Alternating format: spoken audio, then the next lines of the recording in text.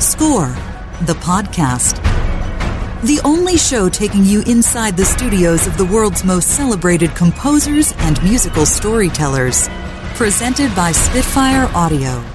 It seems like it's been forever. I'm Kenny Holmes. Robert Kraft, are you with me? I am so with you, and it has been forever, and we are back, and we're bad, and we are season 4 in the house. And it's so great to see you, which is a new addition to the show. We'll talk about that in just a bit. This is Spitfire. Wow. This is Score the Podcast, presented by Spitfire Audio. What? I'm so excited about Spitfire coming back with us, too. And we're going to get to them in just a bit. But first, I want to introduce Matt Schrader and composer Carol joining us as always. Hey, guys. We have a big guest for you on our season premiere episode that we are thrilled about. There's a huge story to talk about that we've been wanting to get down into the details with, and that is the Snyder Cut. Our guest is Tom Holkenborg, a.k.a. Junkie XL, and he has a lot going on. Godzilla vs. Kong is also out there, leading the theatrical numbers. One of the only films that's really been in theaters to register those kind of numbers, and it's nice to see that that's happening. But a ton to talk about with Tom about the Snyder Cut and doing this film during the pandemic, a 4-hour score, a director's cut, really a super unique story for Hollywood. I don't think anything like this has ever happened before, where the same film was released by a different director and a different composer. Definitely not at that scale. No, and with the same actors and shots and everything. And the power of a lot to talk about, rocking into the cybersphere to new world, say, man. Yep. Bring us Junkie XL, Zack Snyder, and the original cut, and it worked. Thank you. That's the end of our show. And thanks for joining us, everybody.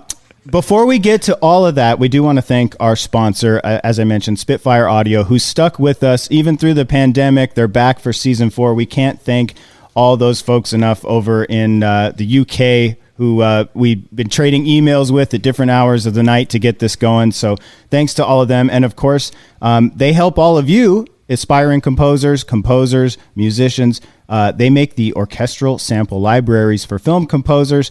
Whether you're just starting out or a seasoned professional, Spitfire has so many sounds you will love. It's kind of an amazing day to even talk about Spitfire, because this morning, as a Spitfire fan and subscriber, in my inbox was a free Spitfire Labs auto harp. I saw that. A really cool auto harp. And it's just one of the benefits, because they release a new library in their free lab series pretty much every month, I think.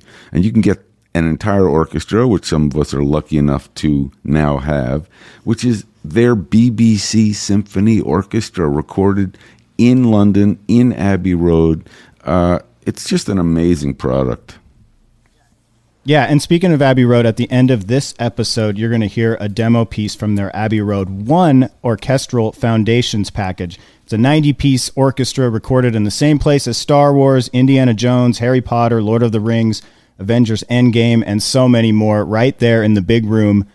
So we're going to play you a cue from that at the end of the show, so stick around for that. Can I ask you? It's really always, cool. Man, these samples are sounding so good nowadays, It's unbelievable how good they are. And it reminds me that I need to ask my co-host, Kenny, one question, since we're now visual and YouTube. Are you getting a little extra dough for product placement for the Abbey Road sign behind you? Because did I miss a bet here? Was there like an opportunity for me to cash in on some? Yeah, I'm getting some studio time out there for putting the book in my background here. Shoot. It's Robert, you can fix this right now if you have a can of spray paint. I need it. And you can just go ahead to that back wall behind you. It. And no, the you'll book get the same pay as Kenny's getting. Well, the book and the mug are actually from when we shot there for Score. I wonder if it'd be a conflict with the Aston Martin sponsorship I've worked out. Just for me, Kenny, play your cards right. I might be able to get you. Put the car behind DB7, you. But, record in your car. They said, Robert, you and James Bond should be driving the same car. I said, I've always felt that. Kenny, where were we before I got so distracted? Well, I think our listeners were waiting on the edge of their seat to find out how much they can save by using Spitfire products for being fans of Score the Podcast. 25% off your first purchase deal. of any Spitfire audio product with the promo code promo code SCORE 2021. 7th is the promo code, which reminds me, hey, that actually worked. Composer Carol, do you use Spitfire audio prod? Oh yeah, go ahead. Is that a Spitfire? It's an augmented 7th? Yeah. Do you use Spitfire in your composing, Carol? I do. A lot of times, actually, it's probably my go-to sample library. They just have so much stuff to offer, and every one of them is just like perfection to me. And I've used others too, but Spitfire is just somehow my go-to. So yeah, I'm really glad they're sponsoring us. Yeah. There Perfect. you have it. And we even have... From the lips of a real composer. And I didn't realize fully, because of your camera angle, that you were sitting at your piano so you could underscore some kind of conversational moments. If I said C major 7... Oh, we're doing this? Boy. Are we doing the chords? With an A and... Yeah. There it is. Name that chord. Why are you doing that? Name that chord. Carol would win. That's what's. Shoot. I know that tune. I think I get performance royalties. Yeah, you get like 4 it's cents. Different key, so. 4 cents.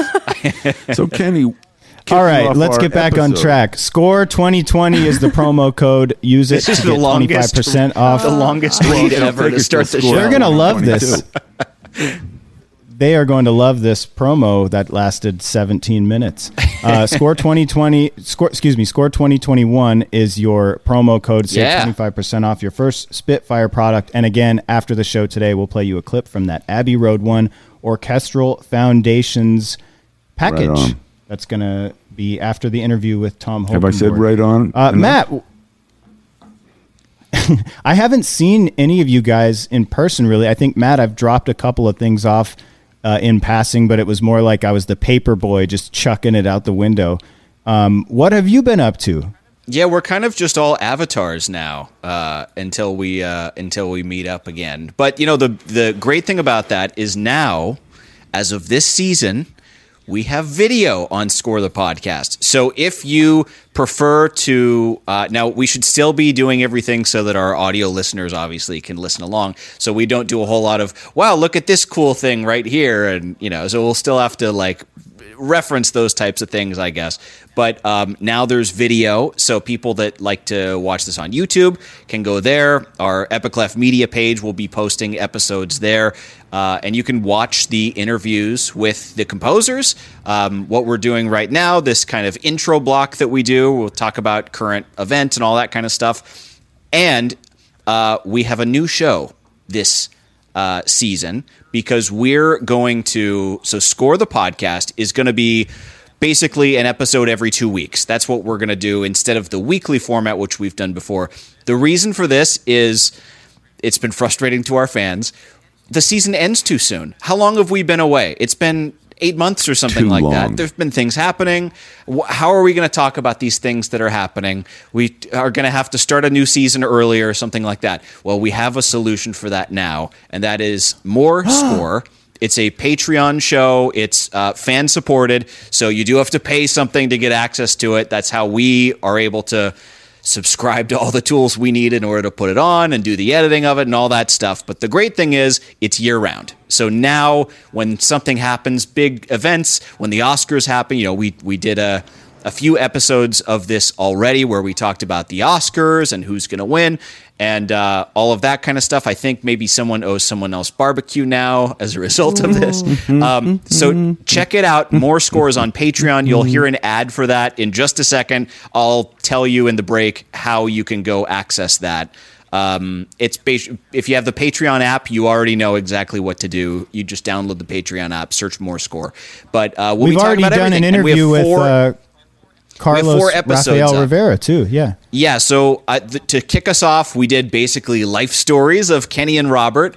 We did a pre-Oscars show, which now is irrelevant. So no one has to go back and watch that if they don't want to, unless you want to see the bets that people made that they got wrong and now they owe barbecue. But then episode 4, which just came out as you're hearing this, and that is an interview because we're going to be doing original interviews on More Score with Carlos Rafael Rivera. He is the composer of The Queen's Gambit on Netflix, only the biggest Netflix series of all time, who did amazing music for this thing and scoring chess. It was amazing how he had to try to time these things out to chess moves and first write music to the script and then write music to the picture. And he walks us through all of this stuff. It's also really interesting that he's a Miami-based composer, which is the first one of those that we've talked to on the show, and was able to basically score this whole series from Miami, which is really cool. And this is the world that we're in now. We're sitting in our different locations, able to talk with each other, and it's the difference 1 year of pandemic makes, but it's true with composers too. So Carlos walks us through all of this stuff. Really interesting hour, a little over an hour that we spent with him. We'll be doing a lot more of that, so check out More Score. In his interview, one of the interesting things about Carlos is he's a professor at University of Miami also. And so the way he describes things and explains reasons for, decision making, and it's very teaching. He's explaining that, not everything's going to go your way, and he has a really interesting way of telling his story, in that he's often telling it to students who are going to experience these trials and tribulations that he went through and that he's still going to go through. I mean, he's aware that he is on the hottest show in Netflix ever, but not every show that you get or not every film you get is going to be in that position. And he's very much aware of that. And it's really inspiring to hear the way he talks about his story and how humble and prepared he is for, the future ahead, which is going to be ups and downs just like anyone else. Especially now, though, to see him in those first couple, that rapid rise that's like he was very secretive about kind of the next projects that he's working on and didn't want to reveal too much. But like there's some big projects in the works now, which is really exciting for Carlos. And so anyway, we'll be doing More Score basically on the off weeks of Score the Podcast. Plus, we'll be doing some bonus episodes on stuff. It's going to be interviews with people that you might not ordinarily hear on Score the Podcast, but also some that you might.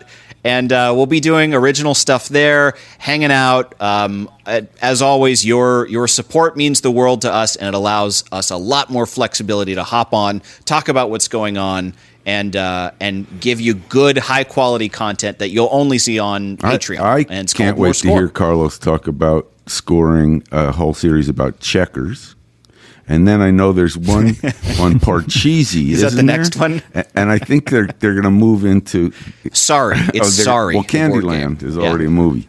So yeah, that's right. It's been a really interesting moment, hasn't it, for all of us to be able to do this? And I think composers, strangely enough, who are so accustomed to this interaction with the director and with the producers and the studio and the orchestra, to be deprived of that for a year, I think has been both upsetting, understandably, for a lot of composers, but it may have moved the whole field of composing into a little bit of a new reality, which is I can do a lot of this without ever seeing you.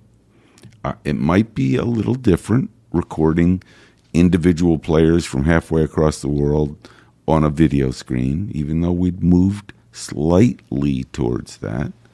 But I think, like certainly all entertainment industries and maybe many others, the reality of Zoom has certainly changed the need for this incredible expense. Well, a lot of that stuff is just getting so good now, too. So you can record things locally. We now this season are using a new service, too, in order to do all of this stuff. So if you see any technical glitches, it's their fault and not any of us. No, it's Kenny's fault. That's right. But so far, it's been pretty impressive. And this is the new technology, man. It's really, really cool stuff. And awesome that you can score a series like The Queen's Gambit from your home studio in Miami. That's awesome. And that you can do it just with a shirt on because you only see the half up, just like an episode of Robert, Score. you make way too many hints that you're not wearing pants it's over the last couple seasons. It's called Donald ducking.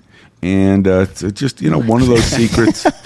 One of those secrets I don't reveal, though I guess if you're listening to More Score and subscribing to the Patreon subscription, We may, in fact, and you'll know the secrets. Kenny, don't we have a kind of episode coming up where people can write in their questions?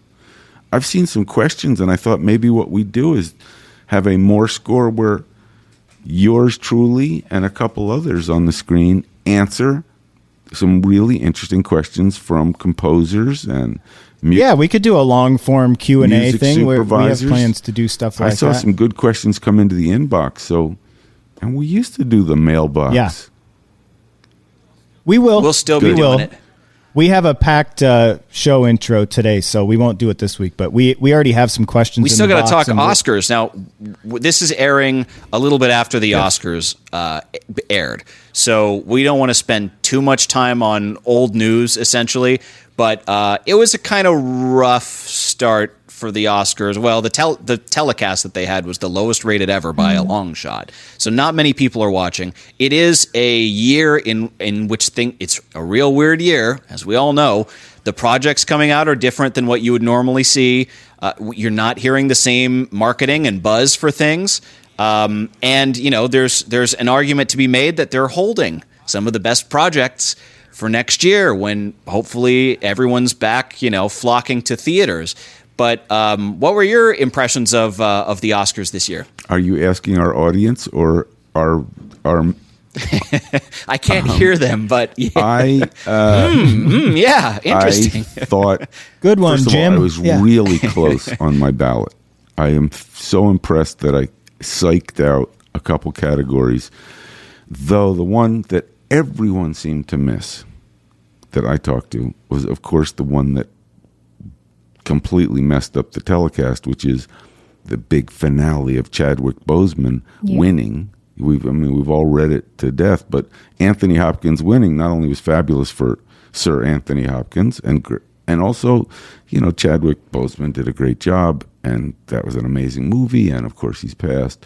But I read a really wonderful piece about how the producers of this year's Oscar telecast, particularly Steven Soderbergh, made a bet that they could have a big emotional ending, and they bet the house that this is the way it's going to go. And like many things with Murphy's Law attached, oops, it just didn't work. But I think in the category, if there's anyone, I was just going to say, if there's anybody thinking that the Oscars, if they know the answers or if it's rigged in some way, that just answered that, because that blew up in their face for sure. They actually thought the same. They just cut to Questlove, and he's like, well, all right, everybody, have a good night. And it was like, whoa, that was really anticlimactic. But I actually, in our category, which is the music category, I felt pretty good about the way that I predicted it, though I feel miserable for our great friend Diane, who has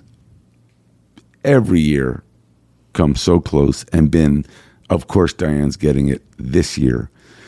I mean, Diane Warren, who's been on the show last season or 2 seasons ago, I think. We had her on the show. 2 seasons ago, and of course the song from Judas 12 times nominated. Great. And her is super cool and could not be at this moment having a hotter career moment. But Diane was ready for her first Oscar win and didn't happen. Of course, Trent Atticus and John Batiste taking it for Soul, that was just a lock. I don't think anybody really had much hope for it going. I heard an interview with James Newton Howard where even he seemed kind of resigned that he was going to be attending as a nominee and leaving as a nominee. But, I love award shows. I particularly love award shows when they go south. So I got a lot of pleasure out of this, seeing it be just kind of a dog's breakfast a couple times with things that didn't work. And really, we're going to have Glenn Close twerking. I mean, I guess. So all good, but we love show business.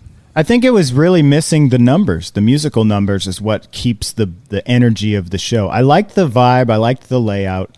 But those breaks with the musical numbers that kind of get you, it's entertainment. It's not just talking. I will say, though, I really liked the way that they gave little backstories to some of the craft categories. No pun. I know you like to make that craft pun. Not you, the craft workers. But the way they would say, this costume designer interned under this other costume designer, and now they're up against each other. Like, it gives a little bit of a backstory, and I think because also just solved a lot of those people that they knew that one audience member of the 10 million that watch actually liked that, and we just found out who it was. It was you. So, well, Matt pointed out that they were missing like the visuals to marry that up to it. So show us, a little bit of the work that they did, because it was a lot of just talking and showing people. Yeah, it's tricky when you have like, oh, here's the cinematographer of such and such, and he's just kind of like drinking his drink, and they're just still talking about him, and he's like, "What do I do? I'm just." There's things they can take from this to next year, and also bring back what they've always the cocktail done. party vibe. It's very old school Hollywood thing. I love that, actually. I actually thought that was a cool thing to bring back, instead of like the grand ballroom, big kind of the corporatized broadcast kind of thing. I like it being a little smaller, but yeah, they got some other things to work out for sure. Anything else in our A block that we want to hammer home before we get to Junkie XL, which we're using our production lingo, our A block. Did you want to deep tease that now, Robert, or did you want to? Should we float term that our audience should know, because they're experiencing it right now? The A block is. It means your A plus That's content. Exactly right. Robert, I had a question for you that I have been saving for this. So we have Tom Holkenborg coming on in just a bit, who is, obviously the composer of the Snyder Cut. And in this situation, he was fired, so to speak. I mean, there were talks that he wasn't really wanting to stay on anyway, but ultimately they made the decision.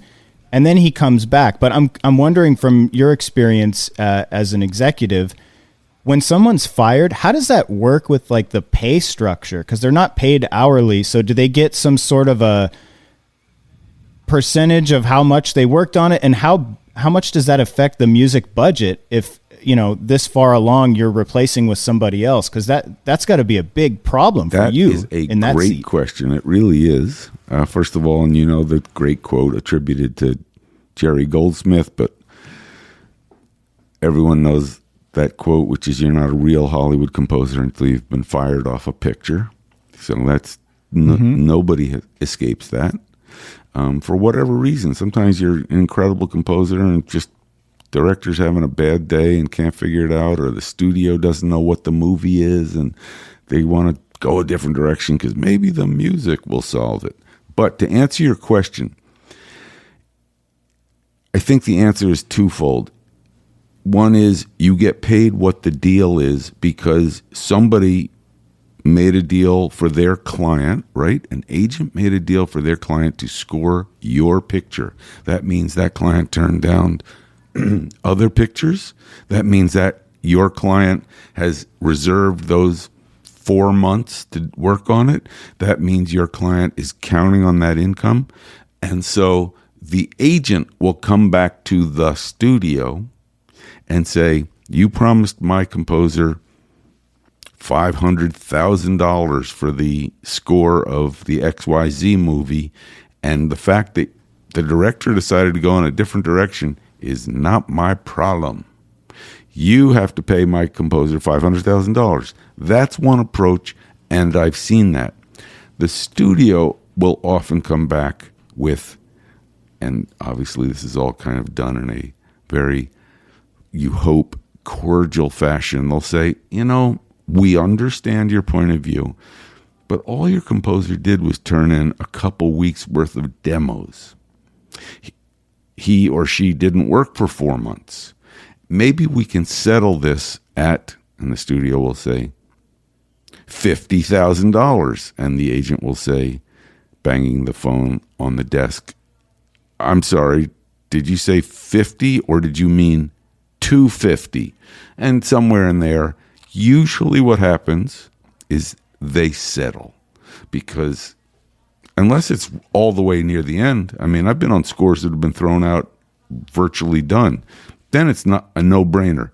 The composer gets paid full freight, and then you have to get your music budget reassessed and find another $500,000 from the studio. And it's always, believe me, none of it is pretty. But depending on where in the sequence the composers let go, you try and settle out the composer where everybody feels taken care of. The composer loves you still. Plus, the composer doesn't want to burn any bridges because maybe if he's working for 20th Century Fox, he wants to be considered for other things down the road. So it's in his best interest to try to be equitable there, too. Does the new composer coming in, are they able to demand a little bit more? Because not only are they doing the same job, scoring this film, but they're also doing it with less time, more pressure. Are they able to negotiate that up a little bit, or do they generally get kind of the same that the other composer Once was going again, to get? The answer to these questions is pretty consistent. It's a negotiation. If the new composer coming in has just been asked to score a major film, he's a young composer without a lot of credits, and this is the biggest shot he's ever had, he will say, I will do this for the price of lunch.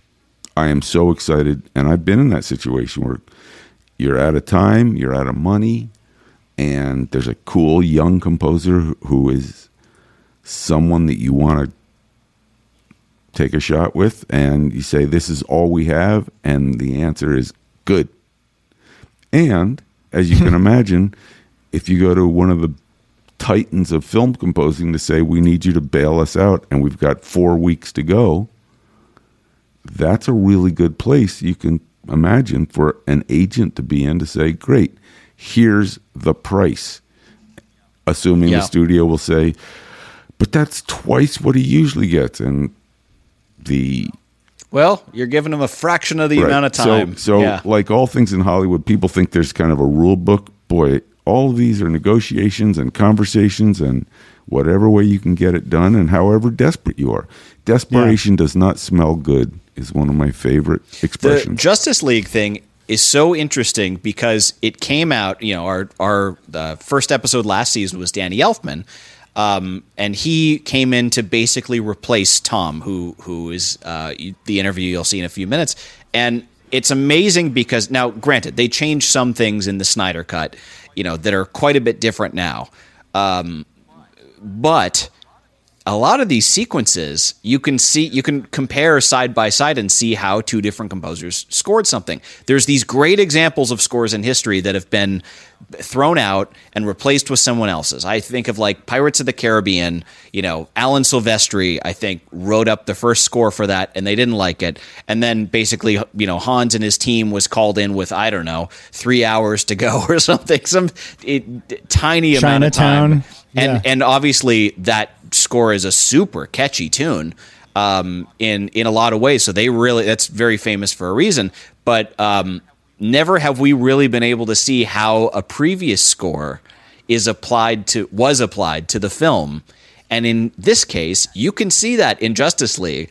And it's interesting to see the way Danny Elfman approaches something and the way Tom Holkenborg approaches something, because there are different minds at work. I don't want to get into like who did what better, because there's like a master there's class. Subjectivity there, but it is something that is fascinating to see the musical storytelling tools, those gears turning, and the music is doing things in both of those versions. It's really cool. Which kind of and when you pit them side by side, along with the music, the editing decisions, the coloring, and the feeling you get from watching the combinations of these things, this is something that I believe will be used in curriculums at film schools, because you've never really had something at this level that, like Matt said, has actually been released. That feels complete. You can put side by side and be like, all right, you want to feel this way? Look how this pop song was used, like when Aquaman's walking out of that bar. 2 different songs are used in the regular version of Justice League and the Snyder Cut, and you feel completely different about Aquaman in those shots with the way the scene's colored and everything. So the combinations of all those for a film at that level, it's really, really interesting, and hopefully it can be used in something, because, like we said, we haven't really seen this happen before. Robert, were you surprised that movie came out it did after the fact? I've never seen that, and It's just like all things. It's kind of this alchemy of HBO Max needs content. They have this thing. These things have to line up at so many levels. You have to have an executive somewhere that says, hey, wait a minute.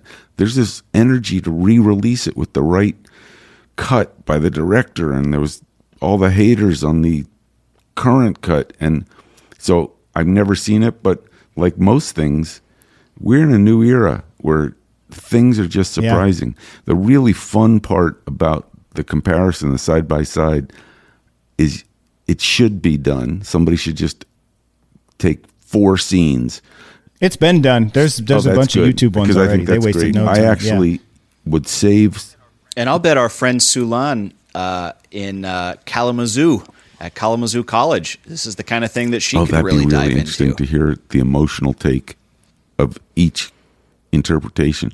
I would save sometimes temp versions of scenes next to the real one and show those in classes, particularly temp versions of songs where you'd have a big hit song and then you'd find out you couldn't afford it, so you had to go find an unknown song, and how that had a different response. But God bless Zack Snyder and Tom Holkenborg for pulling it out of the fire and making an incredible statement and an incredible movie. And it'll be interesting to talk to Tom and have him tell us about it. Yeah. Yeah. Before we get to that interview, Carol, you do have a new album out, and we wanted to ask you about this because it came out during our off season. Mm-hmm. Tell us a little bit about your album. I'm so nervous. A duet, yeah, right? It's a piano and vocal duet. This is my very first album, and I've never thought of doing this. And it's just a little something that, so I'll tell you more about it. It's a piano vocal duet. I co-released this with my friend. Her name is Papita Salim, and she's the singer in this album. And she's a friend who I've been making music with since middle school, where we grew up together in Jakarta, Indonesia. And yeah, we just wanted to do something fun. Wanted to share this with the world. We just hope this can bring some comfort to everyone's days and reminding people to smile. The album is called Smile. So yeah. And I've listened to it. You want to give us a little? Yeah. Live? She has her piano there. Do you want to give us a little something? I don't know if we can hear it. Well, spot, are we? What were you going to say, Robert, before? I just said I've listened to it, and it is a smile. It's so beautiful. I recommend going to Spotify, Carol Cuswanto, Smile. It's beautiful. Smile. Here, I'll play a little something. It's the play piano interlude. Isn't that what they say on one of those talk shows? Or play us in. Okay, here we go.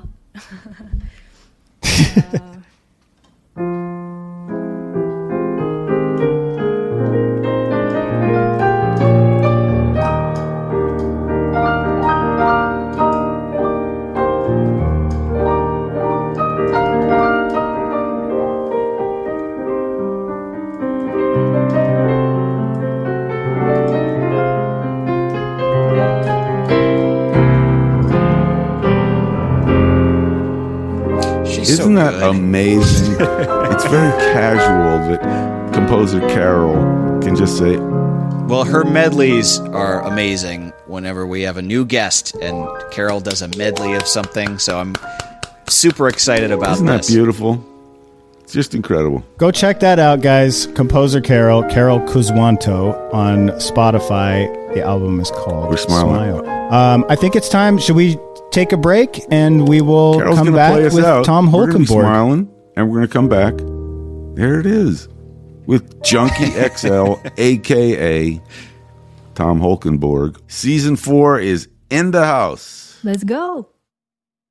Hey, it's Matt Schrader here. If you like Score the Podcast, you're going to want to check out More Score, our new Patreon show for Score superfans. What's Patreon? Well, it's a website and an app that lets fans crowdfund the type of extra content you want. And now, More Score has it all on video. You can listen or watch right on the Patreon app. More Score already has the life stories of people you know, like Kenny and Robert from Score the Podcast, as well as bonus features, hangouts, and yes, original interviews, like Carlos Rafael Rivera from The Queen's Gambit on Netflix. Did you know he had to throw out his score and start fresh?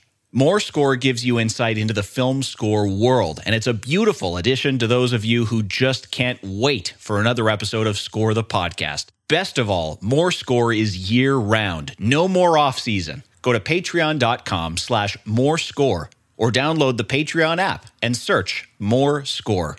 Another day is here, and you're ready for it. What to wear? Check. Breakfast, lunch, and dinner? Check. Planning for what's next and how to save for it? That's where Bank of America can help. For your financial to-dos, Bank of America has experts ready to help get you closer to your goals. Get started at one of our local financial centers or 24/7 in our mobile banking app. Find a location near you at bankofamerica.com/talktous. What would you like the power to do? Mobile banking requires downloading the app and is only available for select devices. Message and data rates may apply. Bank of America NA, member FDIC. My name is Emil Mosseri. You're listening to Score the Podcast. Now back to the show. Welcome back to this season premiere of Score the Podcast. Super excited. You know our guest. He joined us in the first season of this show, and he's coming off a massive year. He's got Zack Snyder's Justice League on HBO Max, which was a total huge success and hit, and Godzilla vs. Kong on there also as well, which is, I think, still the #1 movie at the box office. Tom Holkenborg is joining the show today. Tom, how you doing, man? It's okay. I'm trying to sit up straight, so to relieve my back a little bit. Other than that, it's fantastic. It is a fantastic start of the year. So it actually was a great year for me last year. Besides the all the pandemic issues, but work-wise, it's been really blessing and really great. Well, you set a very high bar for the show because we're starting with the #1 movie in the marketplace and the #1 composer in the marketplace. So every other episode, they're going to have to live up to where you are. However, I feel unfortunately, I feel remiss that your back has been giving you issues. And as I was suggesting earlier, when mine hurts, I often think it's pressure, literally. And I was thinking, well, Tom is under so much pressure with so much work, but I didn't realize till you told me that you once fell off a stage, and that's the genesis of it. Can you tell us when and where you fell off a stage? Were you in the middle of a punk mash pit? This is like back in the day when I was way younger and I was way angrier and way more, even more energetic than I am now. I was touring with Junkie XL, and so the early days, so somewhere in the 96, 97 in Switzerland, and it's like one of those type stages, like the size of Coachella, the main stage, like really big stage, wow. Very high. And where I was standing on the stage, like a good 6-7 feet behind me, there was like a crawling hole with a metal stairs to go down and check things like amplifiers and generators for power. And they didn't shield it off with like a gate or something. And I was jumping and standing backwards, and then woof, I just fell through and just landed on my back. Terrible. And so since then, my lower back is like a reoccurring issue. Usually it's no problem as long as I keep doing my yoga exercises, my stretching exercises. And so what you mentioned, Robert, being under stress and being under pressure is a contributing factor whether you have issues with your back or not. But it's a very complicated string of events that can lead to a reoccurring episode of my back problems. It could be as simple as lack of sleep, the food, the eating habits haven't been so great, potentially pressure, making a wrong move, slipping on the exercises, not maintaining them. It's a complicated. Yeah. But it's like it's like having a toothache, when you go through a whole year or 2 years without toothache, you're not enjoying every day that you don't have toothache. You get reminded once you get toothache, and then after you come back from the dentist, you're like, oh, am I glad that this toothache is gone? But then 2 days later, it's back to normal, right? So you forget how you got that toothache in the first place. So it's very similar. We saw the drum you built for Godzilla versus King Kong, and hopefully you're not lifting that thing up. Can you tell us, if you haven't seen his social media post of this drum, this is a 6-foot drum. You're always building, and especially you're a percussionist at heart anyway, but where do these ideas come from to just build a drum? There's got to be drums already existing. Yeah, but who doesn't want to have a drum that's 6 feet in diameter, right? That doesn't everybody fit wants in one. their own house. Yeah. I love that part I know. of the videos. Yeah. It would look so cute behind Carol next to the acoustic guitar, 6-foot drum. It would look so great. So You're right. Backdrop. But no, the idea was that I use percussion a lot in my movies, and I work together with this incredible instrument builder who is from the Pacific Islands, but he lives in San Diego. And Christian Verbeek is his name. And so he builds these incredible original instruments. And at a certain point, I wanted to complete my assortium of instruments with like a really big, massive bass drum that would sound incredibly great for the movies that I'm working on. And so we decided to build one from the ground up. It took like 5-6 months. That thing got delivered at my studio, and it was like, shit, where do I put this thing? That was my question. Well, because we know you just did a huge garage sale and sold a bunch of your stuff, so you probably made a little room, right? All right. Well, a garage sale is a slight understatement. I absolutely sold everything. Not some of my stuff. I sold everything. And Really? Mm-hmm. Electronics as well as acoustic instruments? Everything. Oh, you should have seen that there was pages and pages of this incredible gear. What inspired that? To be exact, 1,700 items were for sale. So what inspired it is that I have been collecting instruments since 1979, and so I used to work in a music store. People would trade in all these instruments, and for people out there that have worked in retail, it's like when you trade something in, basically what you're paying the customer is so little because you need to store that instrument, you need to repair it, you need to fix it, you need to make advertising for it, you need to make space in your shop to sell it. So in those days, if people arrived with like a memory Moog now worth $30,000 or so, we would say $50, if that, and so they would take it. They were happy to get rid of their instruments that were so horribly out of fashion in 1981, 82, 83. So they dumped all these analog synths basically in our lab for nothing, and I decided to buy them all. It made my boss very happy because I just paid him the money that we just paid the customer for as a trade-in, and he didn't have to deal with any of it. He didn't have to repair it, no space in the shop. And so that's where the collecting started. And it wasn't done with like some brilliant vision in the future that one day these things are going to become very valuable. It wasn't done as, the sound is going to be very hip in 20 years from now. I just loved these instruments, and I thought they were beautiful, beautifully built, beautifully designed, and I started buying them. And I also had the space. I was playing in the bands back in the day, and we had our own studio in a farm, so we had all the space in the world to store these instruments and use them. And so now we're all the way up to 2002, the year before I moved to Los Angeles.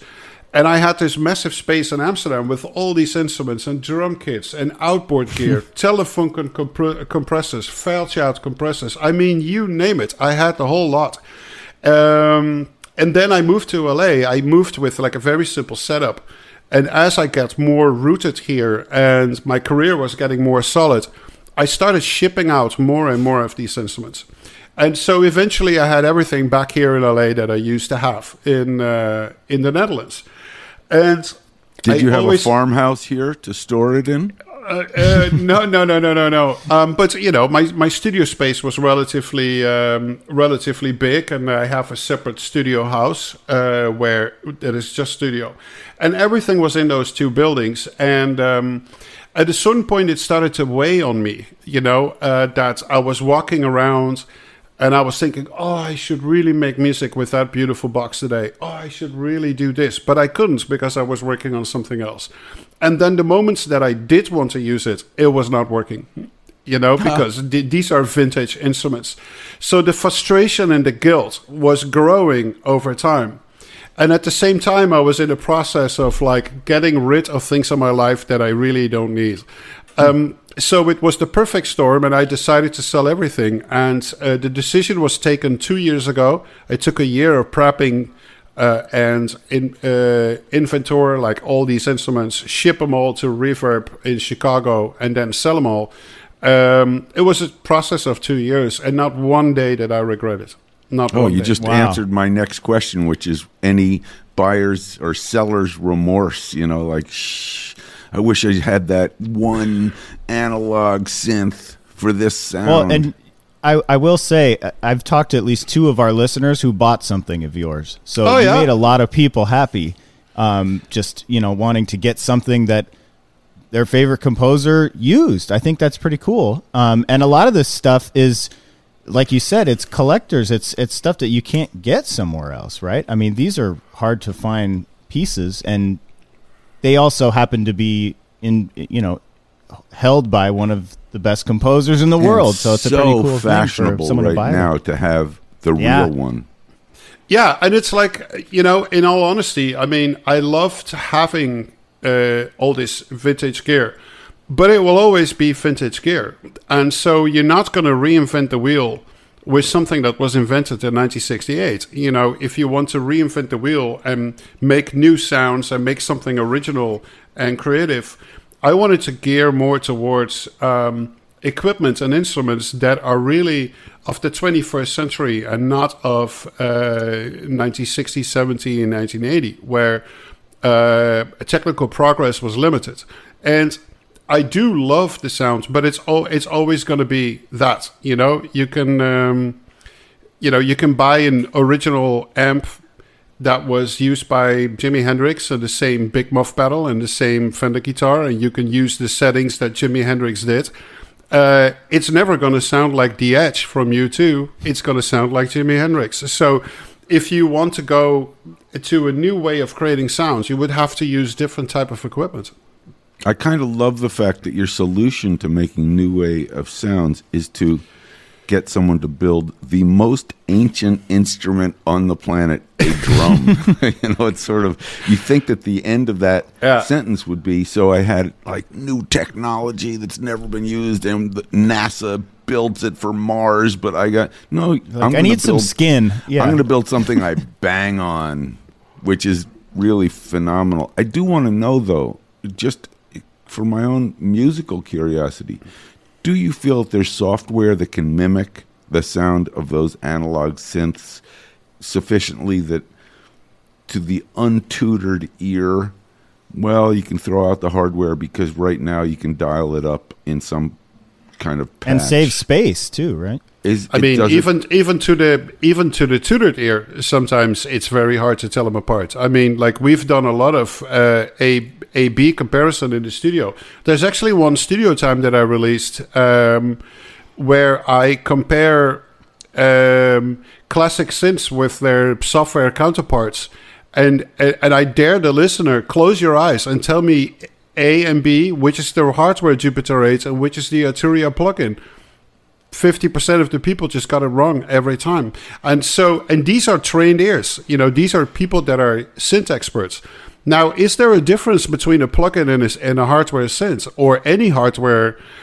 Absolutely, because the romance and the physical experience of sitting behind a piece of history that is 50 years old, of which there are only 3,000 made, and the synth that I had was owned by Michael Sembello, who wrote the hit Flashdance for Maniac. Exactly. Maniac on the floor. He wrote that song on the synth that I had. And so So add that to the magic to it. So that makes it a magical experience.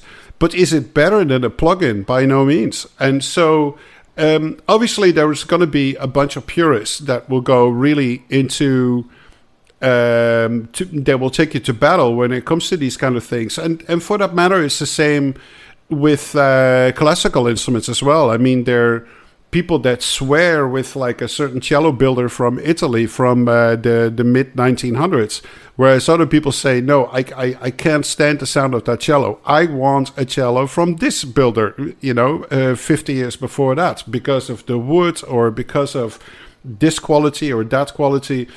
Everybody has a very strict performance where for the untutored ear, a cello is just a cello, right? Oh, it's so interesting. Yeah, and you could even, of course, I'm sure there's cello samples that you think, wow, that's such a beautiful instrument when it's really just some bits and bytes. Tom, you mentioned studio time. I mean, you have this enormous following.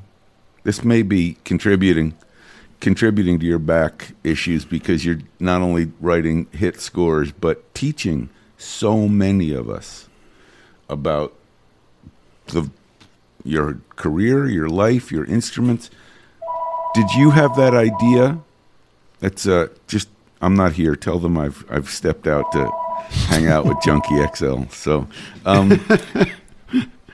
was that your idea to start that? Did somebody approach you and say, hey, we want to go online with you and have you do a whole series of master class like things? Or did you say, I want to share what I know?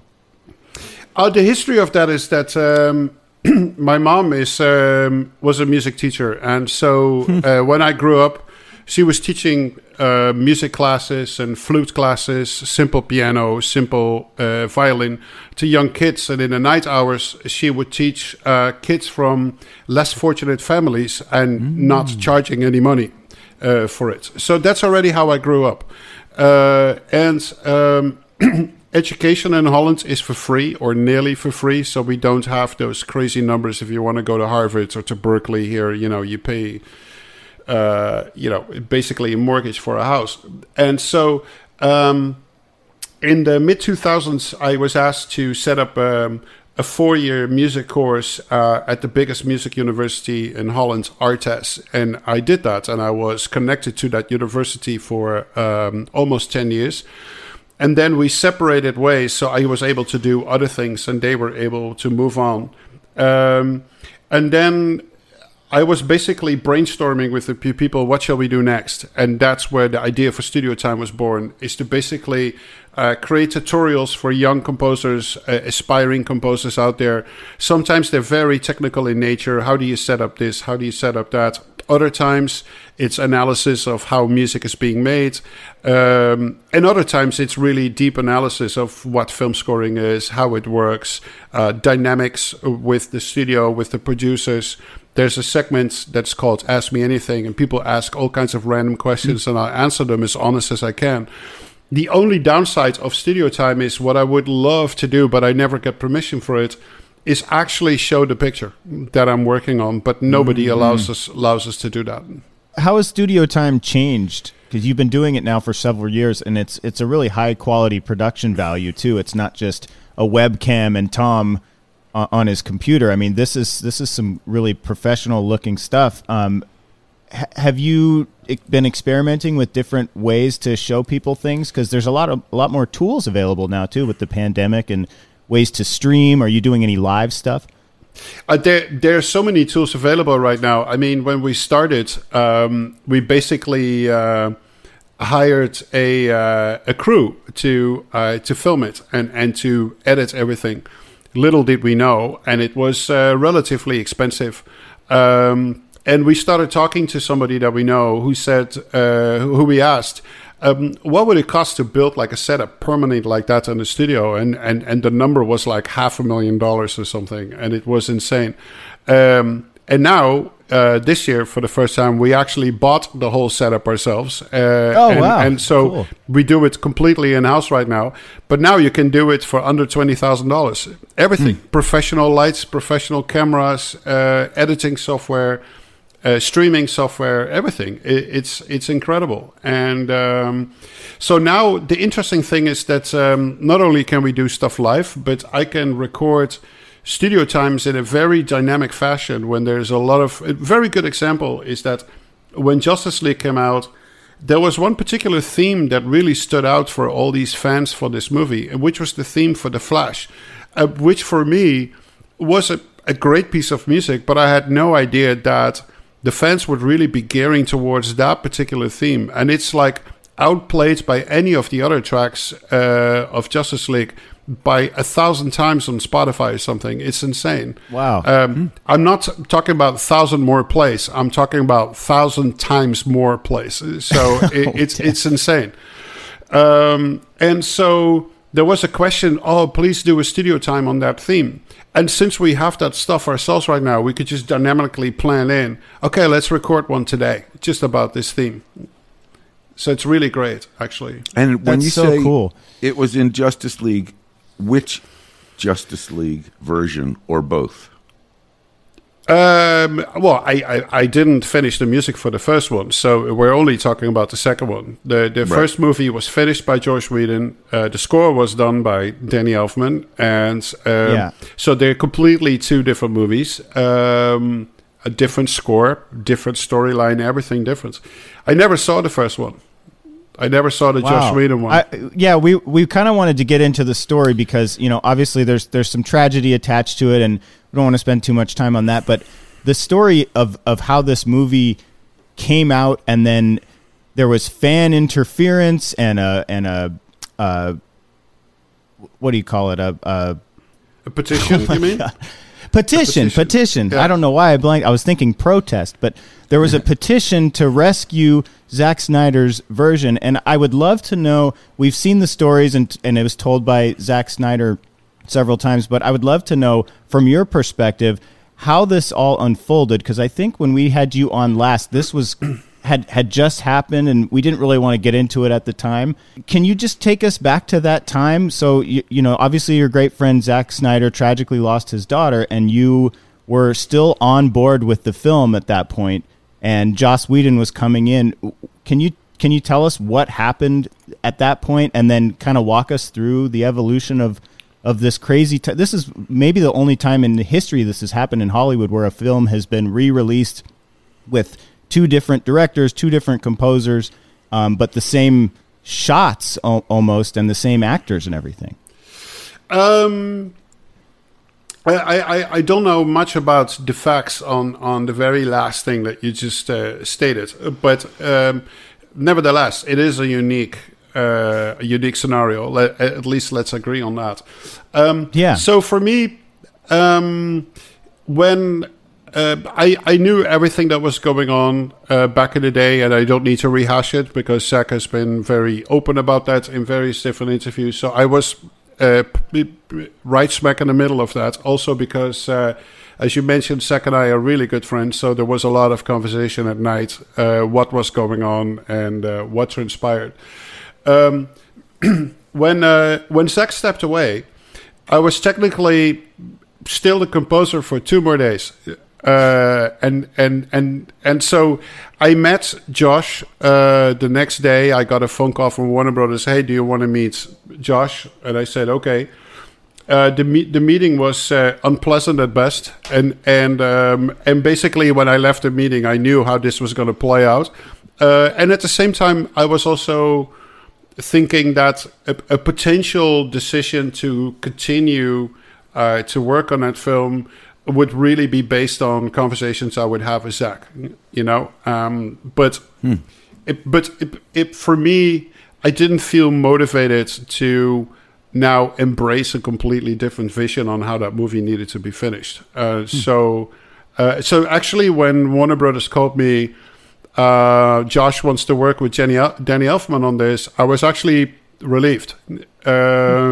So because it's, you have to understand when you have such a close relationship with the director and one is sidelined and now you have to encompass a whole new direction for a movie by a different director, while in fact it is the original set out idea of the director that just left. it just doesn't feel good, you know. So as all of this starts to unfold, you know, they do this movie, it comes out, but behind the scenes, are you starting to see the petition and the momentum growing? Because this is something that couldn't have happened 15 years ago as fast as it did, at least. Yeah, and there was an interesting detail. Is like you mentioned the petition that people signed to release the Zack Snyder cut. There was a second petition that was started to release the score. And so, right. And both got a ridiculous amount of signatures. And so, at a certain point, I mean, Zack and I were constantly in contact about a lot of different things because, you know, for starters, we were starting on Army of the Dead and you know, future movies that he's starting on. And then he asked me in December 2019, he said, what would it take to finish Justice League? I said, I don't know. What do you think? You know, it's like, well, you know, maybe there is an opportunity. It's like, okay, let me think about that. And so, fill me in on one detail which I've either forgotten or didn't know. Had at that point when you say what would it take, had Zack been approached with this kind of, if we could go back and fix this, or was this just his own fantasy of, hey, if I wanted to petition?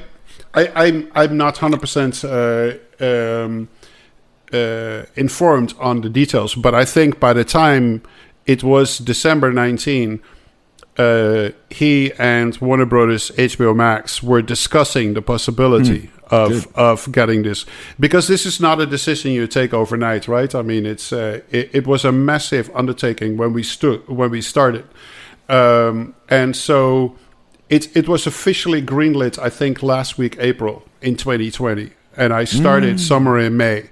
So I think those 5 months before were basically to put everything down on paper. What would it take to finish? Zack, what do you want? What do you need to do to finish? Tom, what do you need to do? And then come up with the budget and just like, can we make this work? And so, were you guys seeing the petition though? Were you commenting on that like privately? Like, can you believe this? Because that was pretty unique. No, I stay away from that. I mean, like it's like. It was heartwarming to see, especially for Zack, you know, that and that's especially what I felt when I heard that it was greenlit, so the movie could get released in its original vision. I was like, hail to you, man! You know, great for you. People will now see what you originally anticipated to set out. And then for me, funny enough, when I played some of these themes and pieces of music back of my original approach to this film, there are a couple of things that happened. I got in a really bad mood because I was like thrown back in that time period of turmoil and the drama surrounding Zack. And the fact that this movie was now going to get finished, for me, needed to be something like a celebration and not like tear open old wounds. So that's one reason why I wanted to start from scratch. The second reason is my film scoring career is relatively young. I did my first movie solo in 2013. And in 2016, I started on Justice League. Now we're 2020, which is like, it's even more than half of my career ago. I started on Justice League, and I've worked with George Miller. I worked with Peter Jackson. I worked with James Cameron. I worked with Robert Rodriguez. I worked with Tim Miller.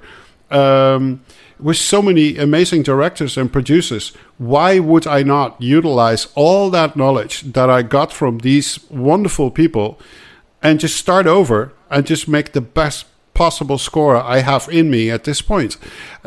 So I called Zack and I said, would you mind if I start over?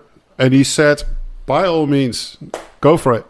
And so that's where my Mount Everest began, you know, the climb, because it's the longest film score I ever worked on. You know, I absolutely love this story, I must admit. And you answered, before we take our little moment, you answered every question I had, which is kind of prescient, which is, how do you go back and rewrite a score? how much had you grown between the first writing and the second iteration. I'd never anticipated something that you also said, which is really interesting to me, that you said the actual music brought up emotions of that time. Of course it did, but that never occurred to me. I sort of assumed when I heard you started again that it was purely your own chops were now deeper, your skill set, your musical and narrative conceptions were now more developed from these other films. So you just wanted to get out there and say, look what I've learned, a new backhand, a new forehand, a new way to come to net, whatever it is. You're now like an athlete learns things. It never occurred to me that emotionally the first one was tied in, and I really love that. Though I also have to say it's the anti-lazy approach to anything. Most people would say, you know what, man, I'm going to just... Hey, I'm halfway done. Yeah, I'm let's halfway keep done. going. Let me just finish this up and move on to the next. It's kind of remarkable that you said, I want to go again. And that the director didn't say, wait, I'm really attached. No. And I think it's important. I mean, like, I can't speak for Zach in this, but I mean, I could just imagine, like, even if he could reshoot the whole movie from the ground up with like things that he learned in the last 4 or 5 years, he would potentially sign up for that as well. But I mean, that would be just too much money, right? To get everybody back in and just do it from scratch. But with music, it was easier to just do that. And well, easier for some. Yeah. You also had a little pandemic.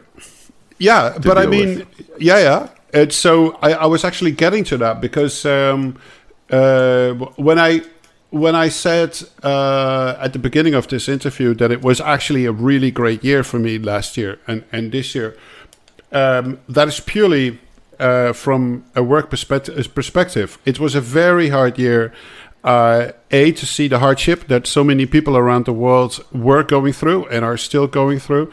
The fact that I was completely isolated from my friends and family in the Netherlands. There was no opportunity to travel to see them.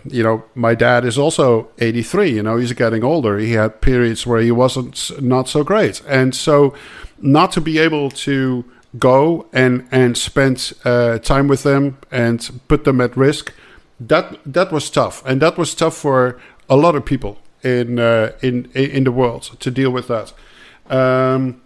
And so what was great about it for me is that from a composer standpoint of view, living in a pandemic or without the pandemic, it doesn't really make all that much difference. You go to the studio, in my case, usually around 4 or 5 in the morning, and you stop at around 8, 9 o'clock at night. You have dinner, you make some phone calls, and you watch a little bit of Netflix, and you go to bed. How is that any different than the year before when there was no pandemic? It's not. So what was interesting, though, is that I have this super tiny house in Tarzana that I just love to live. And I have this tiny little room upstairs, which is only 5 by 5 feet or 5 by 6 feet. And I basically built a work setup there. And I just worked from there on my own for a whole year. And that was interesting because it was absolutely in complete isolation with no crosstalk with my assistants or with anybody. And it was that was very interesting. And it made it more intense. And at the same time, I'm sure you've heard this with some other composers that you talk to, or you will in the coming episodes, is that everybody had to be so darn creative this year, like how to get music recorded, how to get it mixed, and how to get it out. And when I mean get it out, is physically. How do I upload 180 gigabytes of data within 6 hours so people have it in time? It's incredible. And that's where I felt so blessed because I call myself a full contact composer, which means I play a lot of instruments, but I also record all my stuff. I mix all my stuff. I master all my stuff. How happy was I that I knew these skills from back in the day, because I was able to do everything on my own here upstairs without having to rely on a studio that mixes all my stuff, and then it comes back, and then this and that. So it was challenging to record because from the orchestral side of things, and I'm gonna now name like a few movies in a group that I've worked on last year. One is Godzilla vs. Kong. Then it's the spy movie 355 for Universal that is coming out at a certain point, and Justice League, and Army of the Dead. So I have seen recording scenarios with one violin player in his bedroom, and then it was, we can record 3 string players max in this little studio over here with masks and with plastic shields and everything. And then there was a moment, it's going better now in London. We can record 18 string players in one room. And then 2 days later, sorry, Tom, the restrictions have been back on. We can't record anybody here. You have to do it at home. So I have so many different types of recording, and I had to mix all these recording to make sure that it constantly sounded as one film score throughout. So it was so much extra work. Normally, when a movie is done and you go into the orchestration process, recording and mixing, LA is such a well-oiled machine, and so are some of these other international cities that are focused on film music. We can do it in 10 days if we have to. Score is done, poof, army of orchestrators, get all the people in the room, let's record it, a few different mix studios, everything, and it's done in 10, 12 days. With COVID, 18 weeks for the same work. 18 weeks. It's and insane. Then stuff's probably out of sync. You have to, because it's not all done at the same time, so it's not recorded in one spot. So then you have to kind of piece that puzzle all together too. It's incredible because I would get recordings from a violin player. I would get all the separate little takes that he did, punch in, punch out, and I get like hundreds of files. You have to comp everything, or I have to piece the whole thing together. And then somebody was working with this software, somebody's working with that software. One person records him or herself with one microphone. Another person has 5 microphones to record. It was insane. It's really a testament to your creativity. No, that's what I'm saying, and your attitude, that it was great. Because a lot of people could say, I'm going to freak out how difficult this is. What's fun for us is the number of interviews we've done, some in person, where here you've said you're full contact composer. You realize that some of your esteemed comrades out there and colleagues who shall remain nameless aren't really clear on which the USB port is and have to call the assistant in from the other room. We've been through all this. They're brilliant composers, but kind of, I'm not, is this microphone, let me scratch it, is this on? Because I'm not, so to think that there's Tom out there who can literally soup to nuts, knock it all down. Kenny, should we, on that note, soup to nuts? Yeah, we're going to take a quick break, and then we're going to talk more Justice League and Army of the Dead as well. Stick around. We'll be right back. Hey, it's Matt Schrader here. If you like Score the podcast, you're going to want to check out More Score, our new Patreon show for Score superfans. What's Patreon? Well, it's a website and an app that lets fans crowdfund the type of extra content you want. And now, More Score has it all on video. You can listen or watch right on the Patreon app. More Score already has the life stories of people you know, like Kenny and Robert from Score the Podcast, as well as bonus features, hangouts, and yes, original interviews, like Carlos Rafael Rivera from The Queen's Gambit on Netflix. Did you know he had to throw out his score and start fresh? More Score gives you insight into the film score world, and it's a beautiful addition to those of you who just can't wait for another episode of Score the Podcast. Best of all, More Score is year-round. No more off-season. Go to patreon.com/morescore or download the Patreon app and search More Score. Hi, this is Ludwig Göransson. You're listening to Score the Podcast, and now let's go back to the show.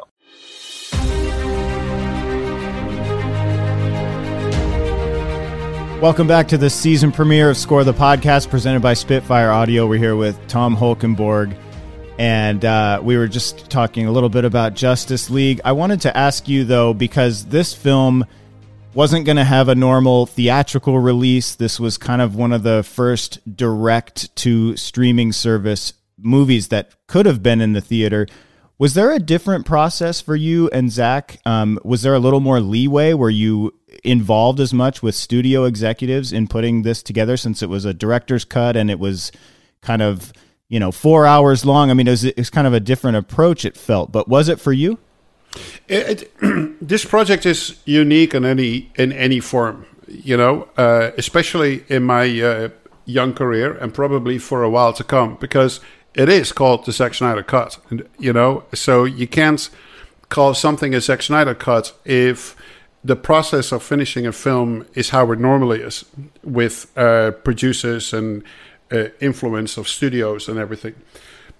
So it was a unique process, which basically meant I was only talking to Zach and nobody else.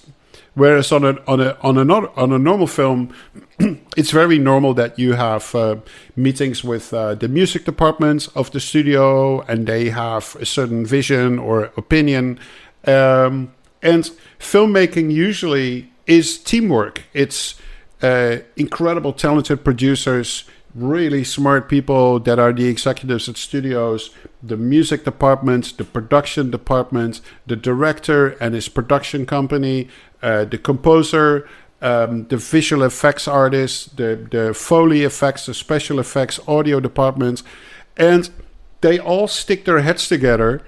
And that's how a movie is being made, with the director being the captain of the ship. But there's a massive crew on the ship. And the director said, "Let's go over there, starboard." Then it's like 40 people start running on the ship to make that ship move, right, in the slowest possible terms to the right. And that's what filmmaking is. It's teamwork. It's a complex set of parameters. So if you're only talking to the director at this point and nobody else, that is pretty unique. How different was it, though, when you jumped into this second round? Because you said you started over, but was there I think you had said that you had scored half of the film, or initially the 2-hour version. How different was it? Did he start over as well, or did he kind of keep what he had in the initial beginning of it? Because it got longer, obviously. Well, I mean, Zach shot like a huge amount of extra shots during the whole recording of the original Justice League, and then eventually the movie could not exceed 2 hours, which turned the storytelling aspect really into like a rush, just like to get all the story beats out. And what is interesting about the 4.5-hour cut that is out right now is that it is not just a nonstop, senseless action movie. There's a lot of space in it for dialogue to discover the backstory of all these different characters, and sometimes just to play out a great scene with no dialogue or no music at all, just like enjoy the visuals. And that's what's really great about the vision that he initially had. There is some beautiful kind of, I don't know if it's schadenfreude or justice, that he gets to tell the epic entire story. I just wonder, when it was decided that you would go again, didn't you have commitments to other films? Godzilla was coming at you, or Army of the Dead? How did you say, I'm also going to add this to my plate? And how did those other squeeze films... in a 4-hour movie. Yeah, how did those other films react? Were they unhappy? Did they know? Yeah, because I'm always playing open cards. What goes on in my life, which prevents a lot of trouble down the line. And so I can say, in all honesty, that Godzilla vs. Kong was completely wrapped up before I started on Justice League. The whole movie was done and dusted March last year, beginning of April. Army of the Dead was nearly done. So I had a whole year ahead to finish Justice League and to finish the 355 movie with Simon Kinberg. But that movie score is way lighter in nature, and it's small instrumentation, small percussion. It's not a big action score like Justice League. So I will say, though, that the bigger the score in production also means it takes more man hours to finish it. It's really true.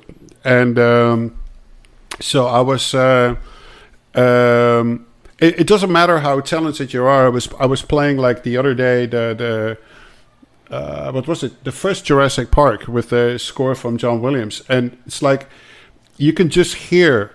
it's a lot of work to put all these notes on paper. You know, it's just a lot of work. And yet we can sit here and go, ba-da-da, ba-da, ba-da-da, yeah. And it just stays, and everybody turns around and goes, oh, that's Jurassic Park.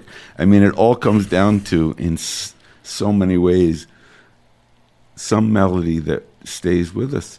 355 could not have had the amount of fervor online as a Justice League with fans and, hey, man, can you tell us a little about that? I, for one, I usually know a little about these things. Tell me about that film, whatever you can share.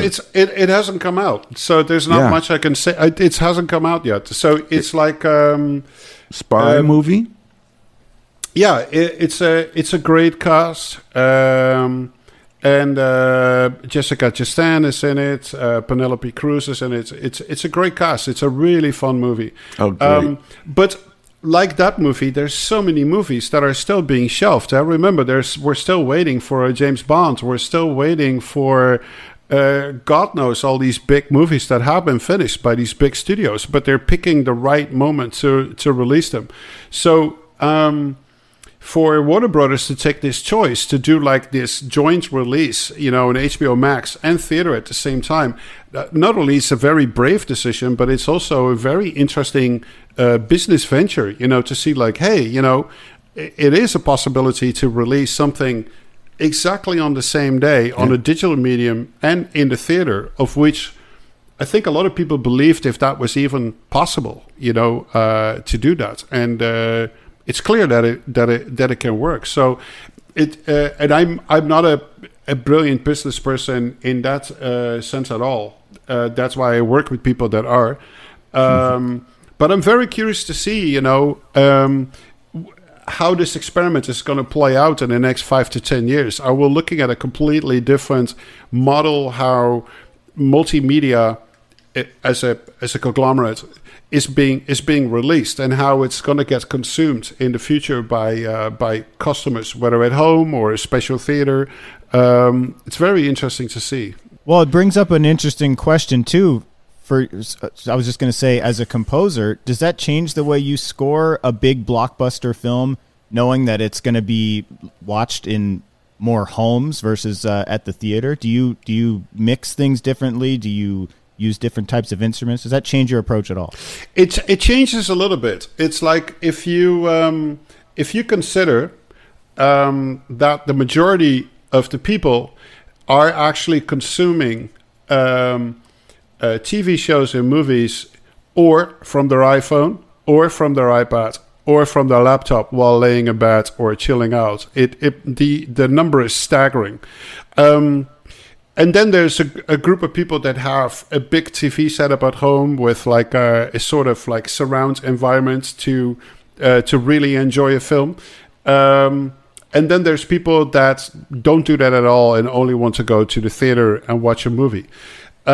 What I'm heading at is like, as the screen gets smaller and the speakers get smaller that you listen on, it means that you can overstep your music writing and your production by quite a bit to fill the gap of not experience it so big. So if you watch something in IMAX and your editing style of the picture would be the same as like a music video you would watch on your phone, you would go absolutely totally dizzy. So the fact that something is an IMAX and so big, it means that you need to keep a few rules in mind, because you will drive the people absolutely crazy in the theater not knowing where to focus. George Miller said to me once, he was able to edit Mad Max so insanely crazy because the center point of the action is always in the middle of the screen. You never need to move your eyes. You can just stare at the middle of the screen, and then the edits can go really, really fast because you don't need to look around. Remember some of these Tony Scott movies from the 90s, early 2000s? Absolutely. Where the editing style was so crazy. And at the same time, you had to focus left and right. Where's the action? Where am I supposed to focus on? And that was a very interesting experiment. One movie I worked on with Harry Gregson Williams is Domino, which is absolutely crazy in that editing style. And it's you have to almost see it twice in a theatrical setting, because your eyes are often in the wrong spot of the screen where something is happening there, but the shots are edited so quick that you have to see them again just for that. Whereas Fury Road just focus on the middle of the screen. I never thought of do you think George, this is the dumbest question I could ask, but do you think George very consciously shot and framed to make sure that the center of the screen... They redid scenes up to 10, 15 times to make sure that the focus was in the middle of the camera. Because he knew how we wanted to edit it. I wonder if Tony Scott also, because now I'm thinking back, Harry worked on Man on Fire, which we did, and that's also really jagged feel to it. And I don't know if that was Tony Scott's emotional approach or not. Well, I met Tony only once, and... I would say he's an absolute brilliant director. And so for me, he was like the king in the movie genre between like $40 and $70 million, which was like a forgotten area of filmmaking, right? It was $150 million plus, or it was like 12. It was like 12, and he filled the gap in between. And he was the king in that genre. And he experimented with so many interesting ways of telling a story, editing, using music. I remember because Harry was his go-to guy, Harry Gregson. Always. And I remember that he was constantly pushing Harry to go more extreme and to go more this and to go more that. He had a really, really strong vision. And it's very unfortunate that he's not with us anymore. Yeah. But no, I think you can conclude that whatever he did on movies was a very, very deliberate choice to do it like that. I'm sure. It's like an engineer, why did you record the guitar, that particular way? Was that an accident? No, I wanted a certain ambience. I wanted a certain room sound. Yeah, it's just, you've educated me. Next picture I see, I'm going to look at how it's framed. Yeah, I never thought of it that way. Because, as musicians and film fans, I'm always, of course, just hanging on the story. I'm not thinking a lot about the directorial choices. And I like now knowing that that's something that now makes me want to go back and see Fury Road. One of my favorites. And it actually ties into something I learned from you, which is the programming of drums in Fury Road is insane and signature. It's almost like a melody. And to think that you went and had another drum built for Godzilla, I thought, wait, you have those cool... Don't you have the Fury Road drums? Yeah. No, who's going to know? Why would you go build Are you building any drum? new instruments? Yeah. For your upcoming films? Yeah, I'm constantly building new stuff or designing new stuff, and obviously, because of the pandemic, we are less mobile. It also means that you cannot get together with a group of people just like that, to do this or to do that. There are limitations. For starters, most of the studios wouldn't let you record over the last year, unless it was under super strict rules. So it meant that I had to be more creative and do more things on my own that are within my reach to do. But the Fury Road drums are definitely one of the better sounding drum kits, period. But even if that is the case, it's time to move on. You know, you are unique in that a lot of people wouldn't have ready for your something new. Energy and ambition. Tell me, when you think about what's coming up, we're all looking at crystal balls. Do you think you'll be back in the studio in 2021 with a big band in front of you, or do you think, just like the films that are now coming on to our home screens and out of theaters, do you think you'll be doing more at home? I think the pandemic has taught us a couple of different things. For starters, at least in my world, in my life, is how much a human being needs physical contact with another human being in one room. I'm not necessarily meaning touching, but just like feel each other's energy, be in each other's energy fields. And to have 90 people sit in front of you that all put their best forward, that all bring their 30 to 35 years of excruciating experience in controlling and playing their instrument, all at the same time playing your piece of music, that is not even necessarily the sound that comes of it, but the energy in that room to make that possible is just incredible. You don't feel that on Zoom. You don't feel that on Skype. But we also learned something else, is that we did had a huge amount of meetings and hanging around that were absolutely pointless and a complete waste of time. The other thing I found out is that conference calls with people on Zoom or Skype turned people into more human people, because once you have a woman on the other side who is trying to explain her marketing plan to approach the marketing of certain products, and you hear 3 kids screaming in the background, you feel for that woman. It's like, how are you able to do such fantastic work while being at home with 3 kids that are willing to kill each other every day because they can't go to school, they can't go to a park, they just have to stay inside? And or a guy who cannot walk so great, and his dog is like tearing up the couch behind him while he's on a Zoom call. He's like, "Hey, Johnny, cut that out, Johnny." And then it's like, "Oh shit, I'll be right back." And then so people got, because of this, people became way more empathetic to each other. The other thing I noticed is that people don't interrupt each other that much. If you go into a meeting room with 10 people, 2 are very loud and very dominant. Then there's a few that only say when things are being asked, and the other 5 just sit there and make notes. On a Zoom call, everybody gets their turn. People actually listen better to each other, and the rules of engagement of a good conversation are better obliged in a Zoom call than in a room filled with people. So there's a lot of things we learned.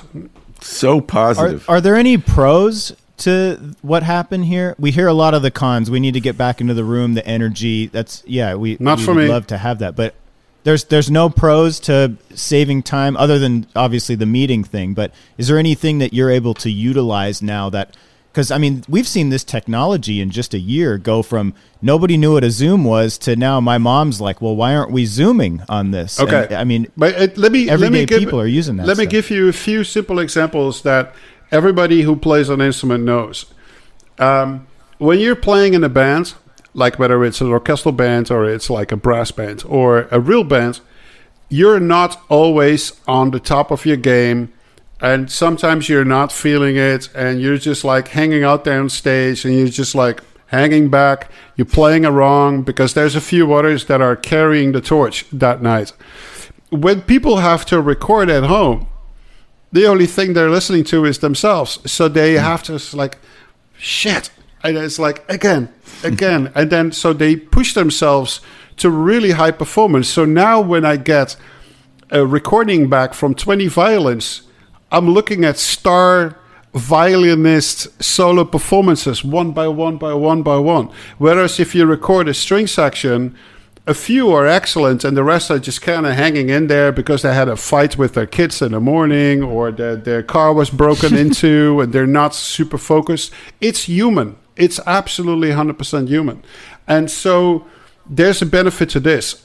Other than that, I find myself to be way more productive working from home without distraction of people around me or the office between brackets. There's way less senseless hanging around and getting drawn into conversations that you don't want to be part of. I'm not saying that everything in a week's work need to only be geared towards productivity and efficiency and how can we do things faster so there's more time to do more work. I think for me, it's like with a shorter working day, I get more accomplished and I have way more time at night to, enjoy, sit outside in the yard with my dog and a glass of wine. It's like, oh, what a great day. When I work in a studio, so much time gets unnecessarily lost. And then I have to work till 1 o'clock and 2 o'clock at night to get the work done. So it's actually more efficient, more productive, and at the same time, way more time to do other things. I'm Skyping with my best friends in Holland every day since the pandemic began for 2 hours. We're on a Skype call together. It starts at noon, LA time, every day. And we're on there for 2 hours discussing all kinds of random stuff. This was impossible a year and a half ago. I would say, I have no time. No, you do have time, but you lose so much time doing other things that are not important. So, like driving places. But for instance, I mean, executives are very happy because they can do up to 10 meetings that are like 50 minutes or 20 minutes long on Zoom. Very focused, go through everything. I mean, as an executive, Robert, in LA, you could maybe do 3 meetings in a day and your day is gone. 2. Or if 2. If they one in Santa Monica and one in Burbank, that's it.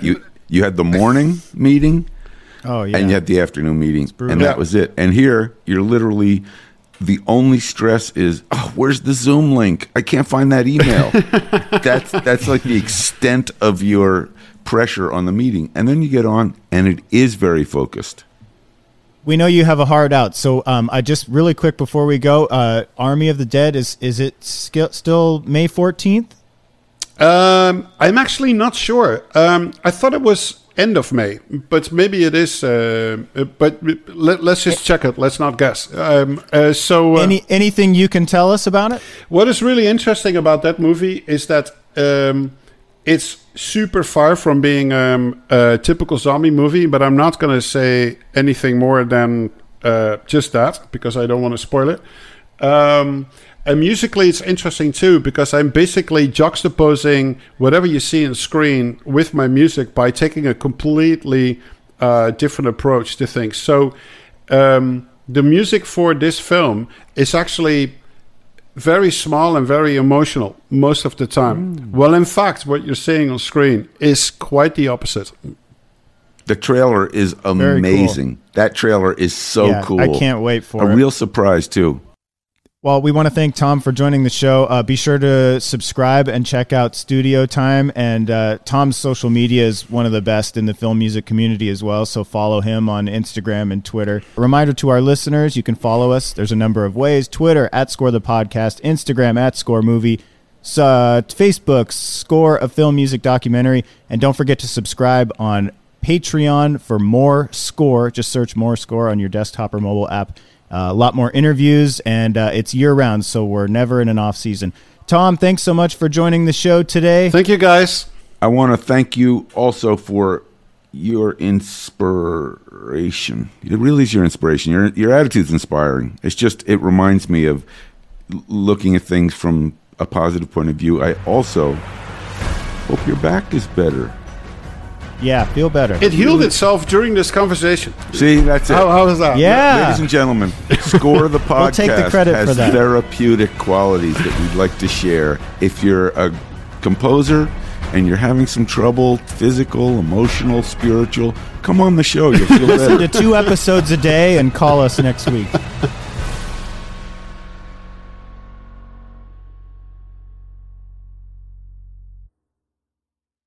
Hey, Score listeners, we are so grateful for the support of Spitfire Audio. They collaborate with people like Hans Zimmer and the Bernard Herrmann Estate to build sample libraries that elevate your music.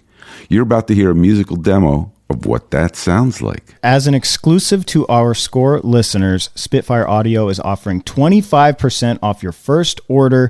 That's good for over 50 of their libraries. And you just have to use the promo code SCORE2021. Again, 25% off your first order using that promo code SCORE2021. It's an exclusive to you, our Score the Podcast listeners. Just go to spitfireaudio.com and enter the promo code in so they know we sent you. Now we're going to play you a sample cue from the Abbey Road 1 Orchestral Foundations package so you can hear some of the different sounds that package offers. Check it out.